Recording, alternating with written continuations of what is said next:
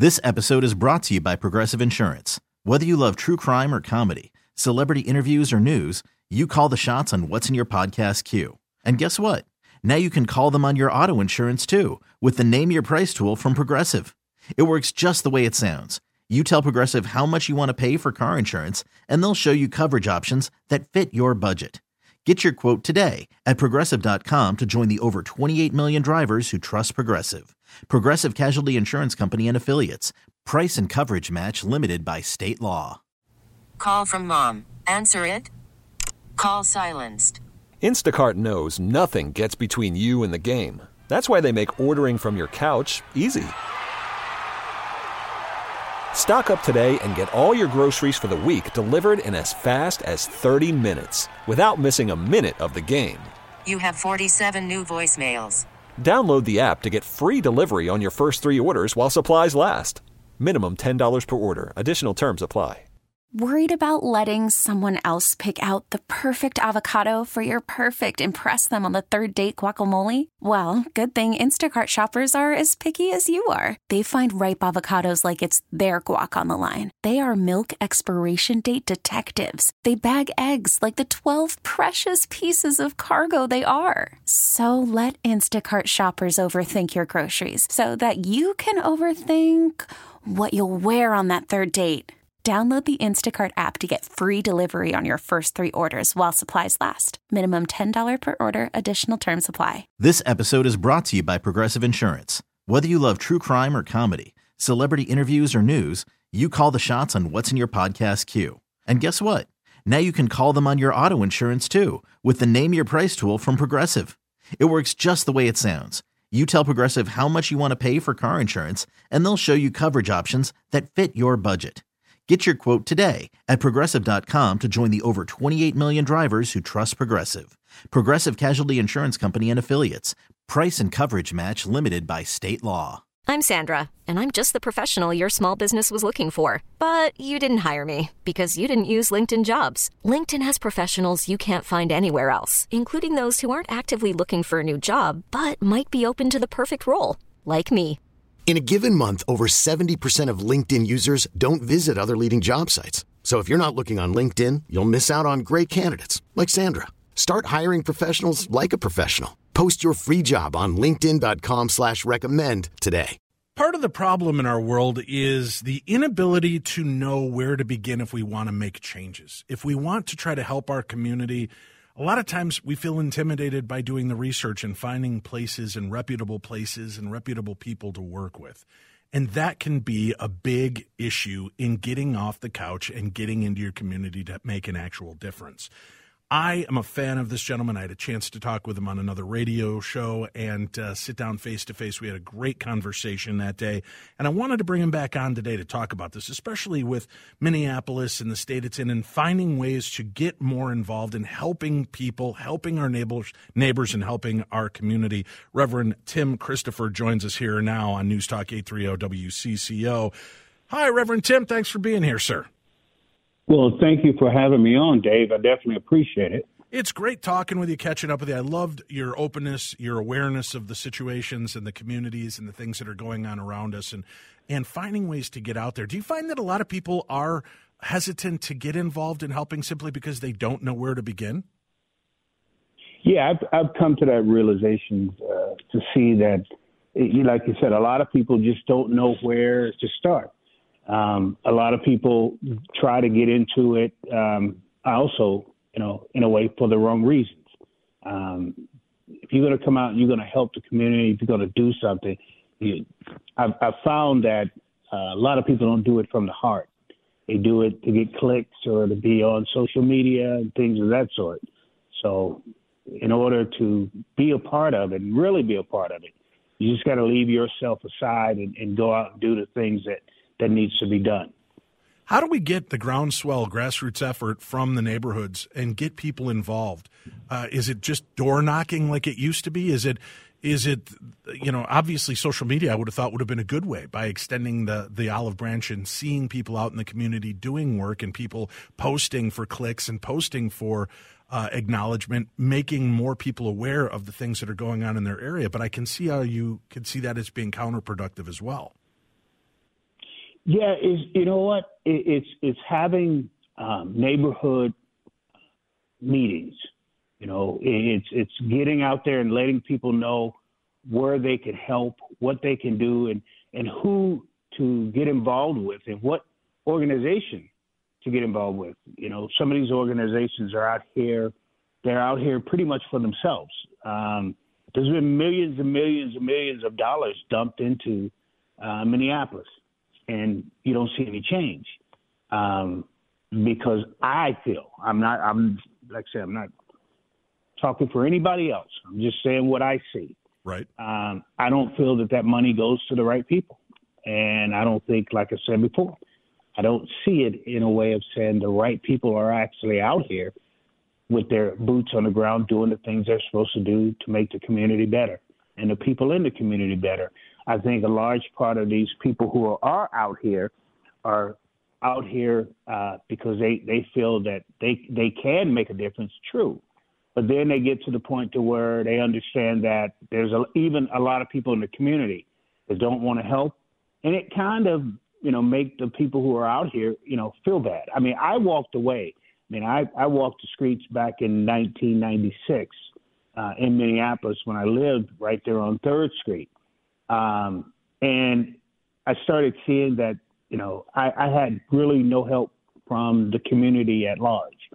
And it was taken away from my family. I had 2 boys at the time, married to my wife, and it was taken away from them. And I'm trying to do everything I can to make the community better, but the community just do not want to come along and do the things that needs to be done. So it's also the community, too.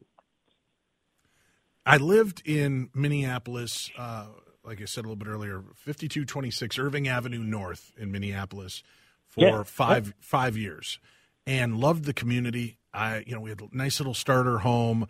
The neighbors were great. I actually knew my neighbors, Reverend Tim, if you could imagine that. And this wasn't 40, 50 years ago. This was 25 years ago. And I lived there, and we knew our neighbors. We watched out for each other, and, we would have big block parties, and everybody from the community around was welcome, and everybody stayed to clean up afterwards. And the ones that left a mess, the other neighbors didn't mind. We all had our garbage cans out on the street, and we're picking up the plates and the napkins and the cups and moving on. And there was pride in the community, and community meaning not just, being a middle-class white male. It wasn't just a bunch of middle-class white people that I was friends with in our neighborhood. It was the Rainbow Coalition, my friend. We had everybody from every walk of life in our neighborhood, and everybody got along. Everybody was able to come together to work and do these things, and we saw the commonalities as opposed to the derision and the strife that's going on. And seems to be so prevalent right now. Where do you think the breakdown came that people stopped with their concern about community and became more focused on the concern for the individual? I don't want to put in any more work than I have to. I don't want to have to do anything more than I have to, and nothing's going to get better. Seems to kind of just be the cry of the day. Well, I think, and I'm glad you brought that up, because that's the way it was. I mean, I lived on 2729 North 3rd Street. I was right behind the park there on Lindale.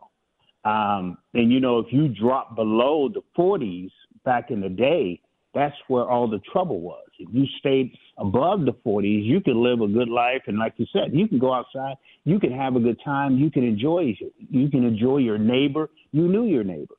But you drop below the 40s, that's where all the hooligans were at, and people who looked at Minneapolis in a way of saying, I'm going to do whatever I want. And they terrorized the community. And that started seeping up to the 40s, right? And the 50s. And people started going, wow, I'm putting all this time into this community, and I have no community leaders that is going to push back on making my community something that it's really not. And it just, you could see the dark cloud leave, the 20s and the 30s, going up to the 40s and the 50s, up to where you was at, instead of it being the other way around, where the dark cloud, disappears, coming down on the 40s and the 30s and the 20s, you know, and all this ugliness and all the crime and the criminals, you know, went the other way and disappeared. But that didn't happen because the community was so pushed down by that time that you're talking about. There was no coming back. There was no one that actually wanted to step up because they was afraid. You know, you understand what I'm saying? They was afraid that, you know, if I spoke out, then they were going to come to my house, that I'll wake up in the morning and I've got, you know, gang members standing in my driveway threatening me, telling me to shut my mouth. And the normal everyday taxpayer, the law-abiding citizen, just clammed up and said, you know what? No one's going to protect me. I don't have police officers that'll show up in enough time to make sure that everything is going to be fine with me. I don't have community leaders. I don't have the city council behind me. I don't have the mayor behind me. So a lot of people just gave up. But how much of that was conjecture? How much of that was misinformation about what was living and breathing and breeding in that community, meaning the hooligans and the problem? Was it real? Was there that concern, or was it just fear that ran the people and pushed a lot of people out of the community? I only moved just because I was outgrowing. I had a 2-bedroom house, and I had a family, you know, so I just couldn't afford to live there. I just moved about a mile down the road into Brooklyn Center, and bought a bigger house there for a while. But was a lot of it just misconception, or was there a legitimate fear and a real problem there? No, there was legitimate fear. You got to remember, 97, 98, and 99 was Murderapolis. Right. Where a lot of black men lost their lives. A lot of innocent people who walked up and down Broadway, Lindale, Plymouth, Penn, Lowry lost their lives. That's when the takeover pretty much began, the real takeover that we still see today began. And people was going, well, nothing's going to happen. We don't have leadership that's going to take care of this problem. You know, I know it's not a Maple Grove, but the people, the taxpayers, should have every right. People who pay taxes on their house, who actually own their home, and even people who were, you know, renting there, who was good renters that kept their yards up, made sure everything was nice. You know, those people are the ones that was going, nothing is changing. It's getting worse. Mm. You look at Broadway today, and from the time that I moved over there, I moved in North Minneapolis in 1996 when Mayor Shels Belton was having that program where she was trying to bring families back to Minneapolis. And we bought our first house right there. And in 1996, by 99, I was looking for a place to move my family because, like I said, I lived right in the middle of everything that was going on. There wasn't a day that I did not drive down Lindale that I didn't see yellow tape or go down Penn and I didn't see teddy bears and a memorial for somebody who just got shot.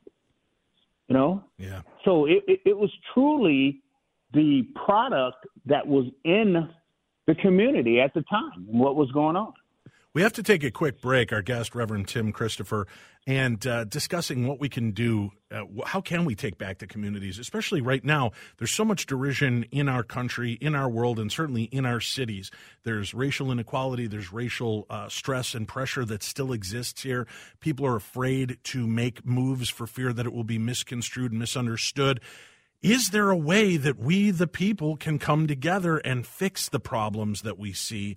And Reverend Tim, I'd love some more of your insight because I love the fact that you understand the communities, you understand the people that are there and what's taking place, and you don't sugarcoat, you don't broad stroke it or minimize the issues. So let's talk about that. And if you have questions or thoughts, 651-461-9226. That's the WCCO talk and text line, 651-461-9226. I'm Dave Schrader filling in for Shaletta here on News Talk 830 WCCO. Shaletta has a day off. I'm Dave Schrader filling in. My guest, Reverend Tim Christopher. Tim, I grew up in the Illinois area, just 22 miles west of Chicago. I was there when Mayor Jane Byrne, a prominent white female mayor, I think the first female mayor of Chicago, decided enough was enough, and she moved into Cabrini Green, which was the slumland of slumlands. It was one of the most dangerous hotbeds of villainy and scum, as they would say in the Star Wars world. But she moved in, and it was cleaned up, and it became a tolerable place for people to coexist. And that was surprising. I've heard that it has since fell back into disrepair, but, changes like this can be made. Why do you feel that government and taxpayers are not stepping up to do this? Is it just straight up fear for their own lives because of the community that currently lives and exists in that area? Well, I think that right now leadership feels that the only thing they have to do is give some of these organizations money. And they refuse to look at the true reason why we're having these problems. A lot of these problems, it is poverty, don't get me wrong. But I believe that if we go into these schools and deal with these troubled kids, I think we can knock a lot of this out. I think if we give some of our kids who are going through the trouble, who don't get to see the outside of, Minneapolis, at least only once a month, that's going to hurt. That's going to hurt them. I mean, I'm going to believe in what I see, right? And if these kids had the opportunity maybe to go to a Maple Grove or Plymouth or Hopkins or something like that for school and get them out of this war-torn area, where they hear gunshots, where they walking home from school and somebody drive up to them and think that, this guy bullied him at some point in time and he want to punk him and things of that sort. They give these kids an opportunity to see that they can grow, then the community is going to grow. But as long as you keep these kids locked up the way that they are and don't give them opportunity to get an education, don't give them an opportunity to see that things in their lives can be much better than what it is, then I think we're going to stay in the situation that we're in. I do believe that we can make a difference. There can be a difference that can be made, but just throwing millions of dollars to these organizations and these organizations call themselves doing something, it hasn't worked. And they keep doing the same thing over and over and over again, instead of going and getting the head of the snake. That's the family unit, right? We all talk about, I always hear this nuclear family. I always hear about, there should be a mom and a dad in the house. I believe that too. I 110% believe that. But let's be real for a second, okay? It's not going to happen for a while. And the kids that are running around here today, more than likely, don't have a father in the house. So what do? We work with the mom, and we get the mom to the point where you try to understand what's going on in this household, that we can work with these kids to make these kids better. The big thing up at the Capitol right now is SROs, correct? We need SROs in the school. It's not every kid in the school that's a problem. They know who the problem kid is, Dave. They know who these kids are. Then why don't we work with those kids to make it better for them? Why can't we find programs to help the mom, to help the kid? So what do? We lock the school down, right? We fold the kid up or put him down on the floor where he can't breathe. And then we let that kid go back to the same problems that he was at the school with those problems. Do you think? So now we let me ask real quickly then. Do you think? It's really easy as a middle class white man to stand back and point fingers and see the problems and say this, and this. I think that we've lost respect for authority on every level, in every race. Yes. I don't think this is a black problem. I don't think this is an Asian problem. I don't think this is a Hmong problem. I don't think this is a white problem. I think that we have gone so far to try to and I understand an aspect of this, but, trying to lighten up on people and not hold them as responsible has been criminal in my eyes, because that's right. You no longer have the sense of responsibility. Kids have no fear for authority, no respect for authority. Well, Dave, there should never be fear. Yes, there should. Fear is what teaches us not to put our hands on the fire. Fear is what teaches us not to jump on the fragile, ice water. We have to have a respectful fear of a situation to understand that there are repercussions for our actions. And if you have no respect or fear for the repercussions, you go to jail or you get killed. And that's not an answer that should happen for anybody. How do we, and I know these are big questions, I'm not asking you for the definitive answers, but how do we start to get this back? I mean, we have swung so far, and you said, we know who the problem child is. But everybody's so afraid to address it because I can't single Josh Wheeler out, because if I make Josh Wheeler feel bad about being Josh Wheeler, I can now be sued. The school district can be sued. These things can be sued because we've made Josh feel bad, and we can't do that, which means then they become a victim of their own circumstances and of our own over concern. And instead of saying, that sucks, it's going to hurt his feelings, but you know what? I'd rather hurt his feelings today and have him learn to be a better person in the long run than to not say anything and let him continue to be a blight to everybody. And I don't mean you purposely, Josh. I was just using the name. But people are afraid to make that step now, Reverend. What do you think we can do? Or is this even fixable at this point? It is fixable. But again, Dave, we have to start with the family, right? Because the people who are out in the streets causing problems, causing trouble, have a family. They go back to a house, and that house is probably rife with problems, rife with trouble. Maybe mom and grandma is in that house raising boys, and it's hard to raise boys. So these boys can run all over the place and do whatever they want and act any way they want to act. And the next thing you know, here they are out here in the streets doing whatever. There is no leadership. We've lost the ability to be leaders all the way around. Where there's leaders in the House, where there's leaders at the city council, where there's leaders at the Capitol, we don't have any leaders anymore. So because we don't have any leaders anymore, we're able to run out and do whatever we want. And because we're able to do whatever we want, we have some out there going, don't punish them because we failed them, right? Right. And because we failed them, we can't put them in jail. Because we failed them, we can't make them feel bad because they're doing the wrong thing. Wrong is wrong. Right. You shoot and kill somebody, you need to go to jail. Mm-hmm. There is no bargaining at all. You go to jail. That's just how it works. It's always been that way. And it shouldn't be one of these, we put so many black men in jail. We can't keep filling the prison up with black men. If black men are shooting, killing people on the streets of Minneapolis, we can fill it up as far as I'm concerned. People know good from bad. Right. That's just how it works. You learn that at 5 years old. Right? Mom tell you don't do something. You do it. Mom spanked that hand. Well, I know I did something bad, but I'm going to sit here and somebody shoot somebody, plead guilty on it. And, I'm going to give you 5 years. No, right. Shouldn't work that way, bro. Or if that 5 years occurs, what are your thoughts on this? We understand this person might have been a victim of the circumstances they were in where they saw violence as their only way.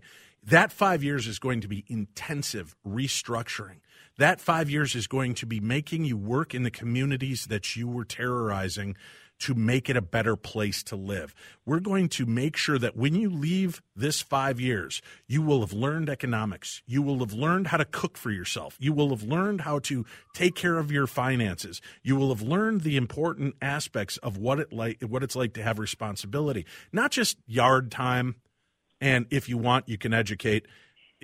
I think that if we started at, you said it kind of at the beginning, if we can take people back to a place of education and take them off the streets, give them a sense of purpose, it helps all the way around. No matter what race, religion, or sexuality you are, there should be no reason that you hide under the umbrella of your situation. And maybe you didn't know better because you felt like there was no other option for you. Then let's give them the option, but make sure that they don't have to like it, but the 5 years they're going to spend here is going to be focused on making a better life for them so that when they leave, we feel better about the person that we're injecting back into the deal instead of them having time to create a new gang-like community in prison, which only reinforces the thug nature and then re-release them into the population.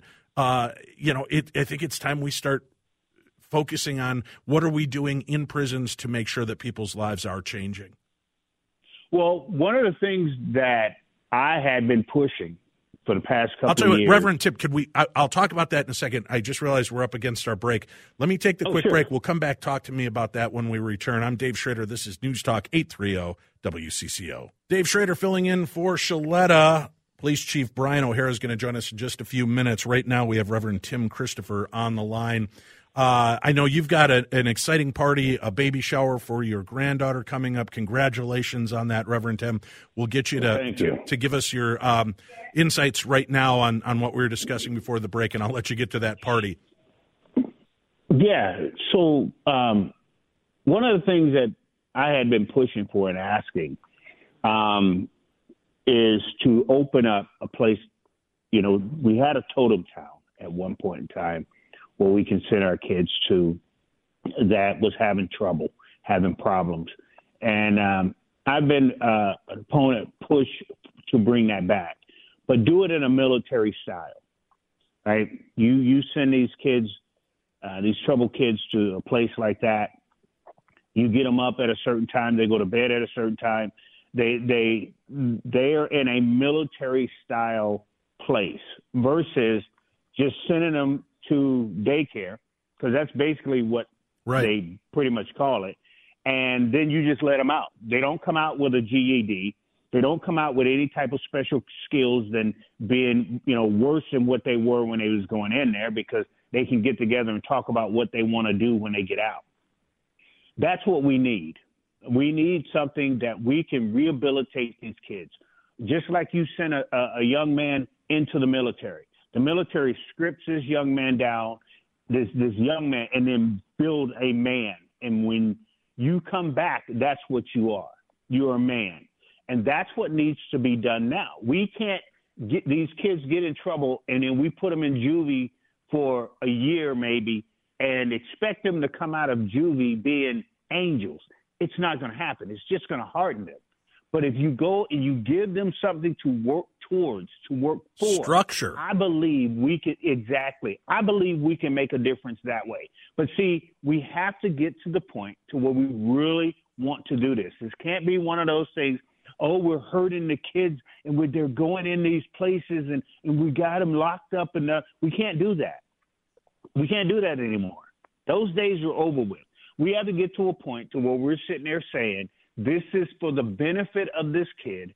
And not only is this a benefit of this kid, but this is a benefit for his family. Not only is a benefit for the family, but this is a benefit for the law-abiding citizens that could be walking down the street and that very kid jumps that law-abiding citizen, carjack that law-abiding citizen, hit that law-abiding citizen, beat that law-abiding citizen. That's where we have to start thinking, that we're really helping these kids be better. And when they get older, they can be citizens. Even though they made mistakes back here, they can be true citizens that will open a door for a woman. You understand what I'm saying? Help an old lady across the street, stop his car and change a tire for someone. Those are the things that I'm talking about. Reverend Tim Christopher, it's a pleasure catching up. We'll have to do this again. Thank you so much. Congratulations on this big day for you and your family, and stay safe out there. Thank you for all the good you're doing for the community.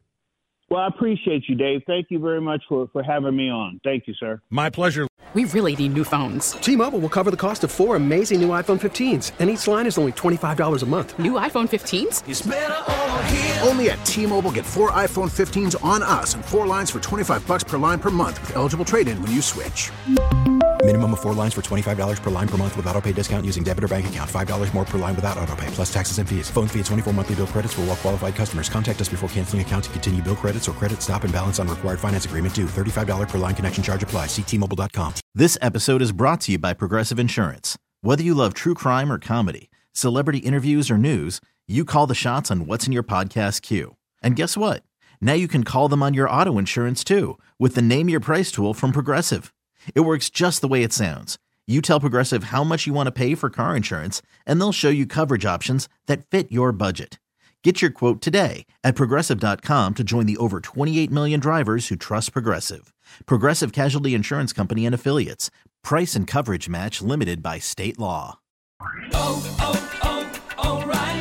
Protect your vehicle's engine with a full synthetic oil change and save with Mobil 1 at O'Reilly Auto Parts. Purchase 5 quarts of Mobil 1 full synthetic motor oil and receive a $10 O'Reilly gift card after rebate. See store for details. With your Mobil 1 purchase, you'll also receive 2 times points during Old Rewards Bonus Points Month at O'Reilly Auto Parts. O'Reilly Auto Parts.